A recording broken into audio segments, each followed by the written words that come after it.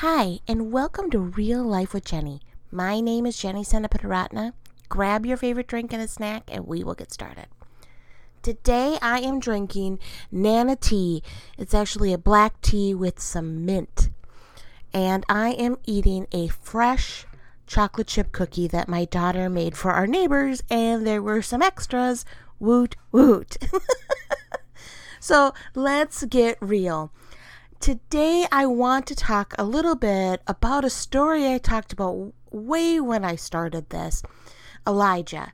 He is a prophet that is found in 1 Kings, and there's so many great stories that surround him. And as I am walking through this summer, we're calling this as our ministry, which is Christ Connection, if you've never heard that before. We're calling this the Summer of Miracles. And so I've been pondering the Summer of Miracles, and we need God to do some big things in our finances. We really need him to step in. Without God, we're not sure how possible it is. So here we are in the Summer of Miracles. And as I was reading my devotions this morning, I came across the passage that I spoke on or did a podcast on where Elijah is with the ravens and the river dried up, and then he goes to the widow and asks her to make him some bread. Now, I stopped right there, and today I was reading, and I was like, Lord, show me something new, which I quite often do as I'm reading. And I saw something that I've heard of, but really kind of was like, oh, wow, I haven't pondered this since I was a kid, maybe. And in the Bible, in 1 Kings 17, verse 17, sometime later, the son of the woman who owned the home became ill. He grew worse and worse and finally stopped breathing. Now, I was kind of shocked. I was like, oh my goodness, I did not realize that this poor widow or woman that he was with lost her son. He died. He stopped breathing. And I was like, okay, this, you always know the end of the stories, right? That's the hard part about having been a Christian for so many years, or even just reading the Bible. The conclusion is almost right there, right afterwards. So we don't have to sit there and wait for the conclusion to come. In the next couple verses, it talks about Elijah reaching out to God and God healing him, and he becomes alive. And he's like, here's your son, he's alive. But we forget about that moment. That moment when she turns to Elijah and says, my son has stopped breathing. Why are you here? Are you a man of God? What's going on? And you're like, okay, Jenny, how bad are things in your life? Really not that bad. But it so reminded me of the Summer of Miracles that I needed to come on and just talk a little bit about that. Quite often in life, there are two kinds of miracles. That's my personal opinion. Now, like I said, I'm not a scholar. I'm not a theologian. I am just a simple woman who loves God. And I really think there's two kinds of miracles in our lives. The miracles that are a day-to-day miracle. The things that you see God doing that you didn't ask for, and that you're just kind of looking around seeing God's provision. Very simple things in my life that I see his provision in. Sometimes you get in the car, and I am notorious for not looking at my gas gauge. I'm not very good at that. That has never been my gift. In fact, my husband has it on his list, and he goes and gets gas because I completely forget to do it. So he's got the list, and I come home sometimes, and he's like, so how's the gas in the car? And I'm like, oh, I don't know. But I do know how fast I was going. I just never look at the gas gauge.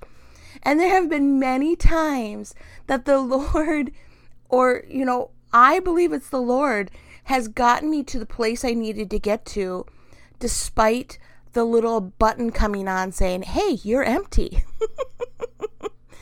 I'm just not good at that kind of thing. And God provides.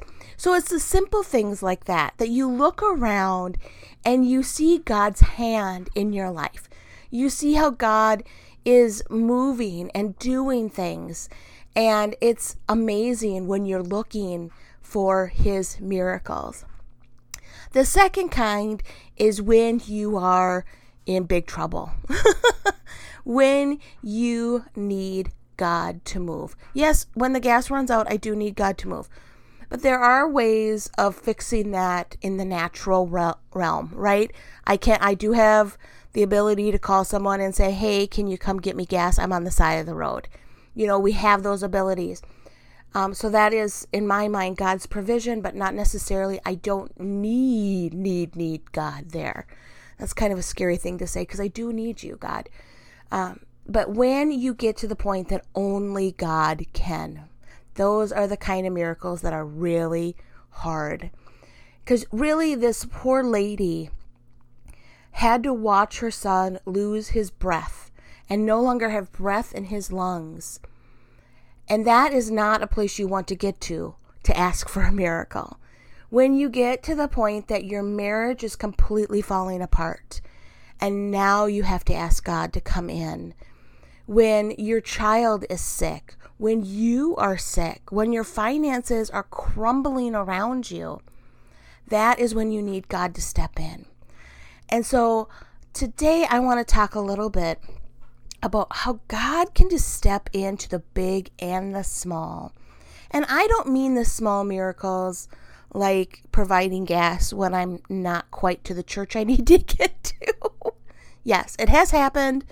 And my sister was with me and I was a complete wreck, but I was late, so I could not stop for gas. Anyway, I know that many of us are in a place and can think of something that we need God.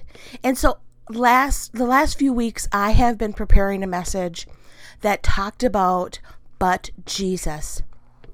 And I think the word but is a word, B-U-T, that is a word that I'm not a big fan of. In fact, when I wrote my book, I did everything in my power to take that word out. Because I feel like when you use that word, everything that was said before is null and void. After the word but, that is what the correction is and the truth is. And so in my life, this summer of miracles, I am learning but Jesus. So my finances are a little crazy, but Jesus can step in and make a big difference. He can stretch our money. He can help us change things. He can do different things that are amazing. And so I want you to take some time this week and look around and say, God, I need you in this area. Don't get to the point that your son or daughter, in this chapter, stop breathing and then you ask, where's God? It's okay to ask God now, where are you? I am overwhelmed by what's going on. This is beyond my capability. This is not fixable in my abilities, Lord. You have to be in charge. I have said many times, I am not capable of a lot of things, but Jesus can. And he is the one that is the healer of all things. He can heal your finances. He can heal your marriage. He can heal the sickness. He can heal the mental instability in your life. He can heal relationships. I could go on and on and on about the things that he can heal in your life. And so this week, not only do I want you to start praying for healing in the area that you need God to come in. You need a but Jesus moment. You need him to come in and make a difference. But I also want you to look around and see the small miracles that he's doing in your life. Look around and see the provision that he is giving you. We call it gratefulness sometimes. In the Christian world, we say we're grateful for things and we look around for things we're thankful for.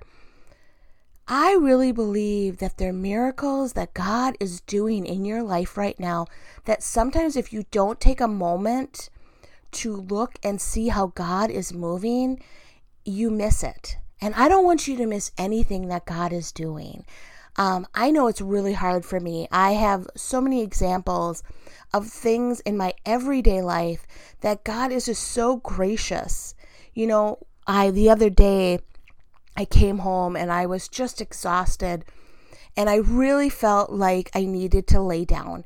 And I had so much to do. You know how you have those days you have so many things to do, and the last thing you really should be doing is laying down, but the real thing you should do is lay down because you're so exhausted. And so I really felt a prompting from God to say, like, Jenny, you need to rest. So I went and I laid down for 15 minutes. Maybe 20. Let's just get out of control. Maybe it was 20 minutes. And and I felt a little refreshed after that. And I was like, Lord, I had too much to do to stop. Your brain is going 100 miles an hour, and I had so much to do. And I got up from that little rest. And first of all, I've said 100 times, if you have not heard it, I believe there's power and rest and restoring in the power of a holy nap.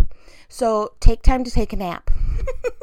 But I got up from that rest time and I went to my phone, and my next 3 days had filled up that I thought I had. I had text after text after text of people that I was going to get together with and things I needed to do that I did not plan on. I was actually going to take another day off. And God knew.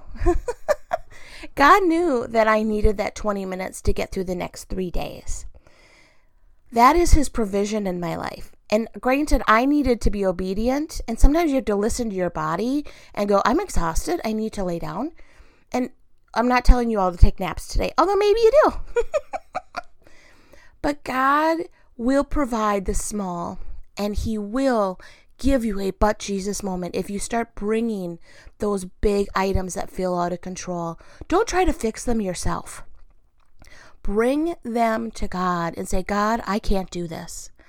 If you need therapy, yes, absolutely get therapy. I am a complete component of getting help and getting medications and getting whatever you need to fix things.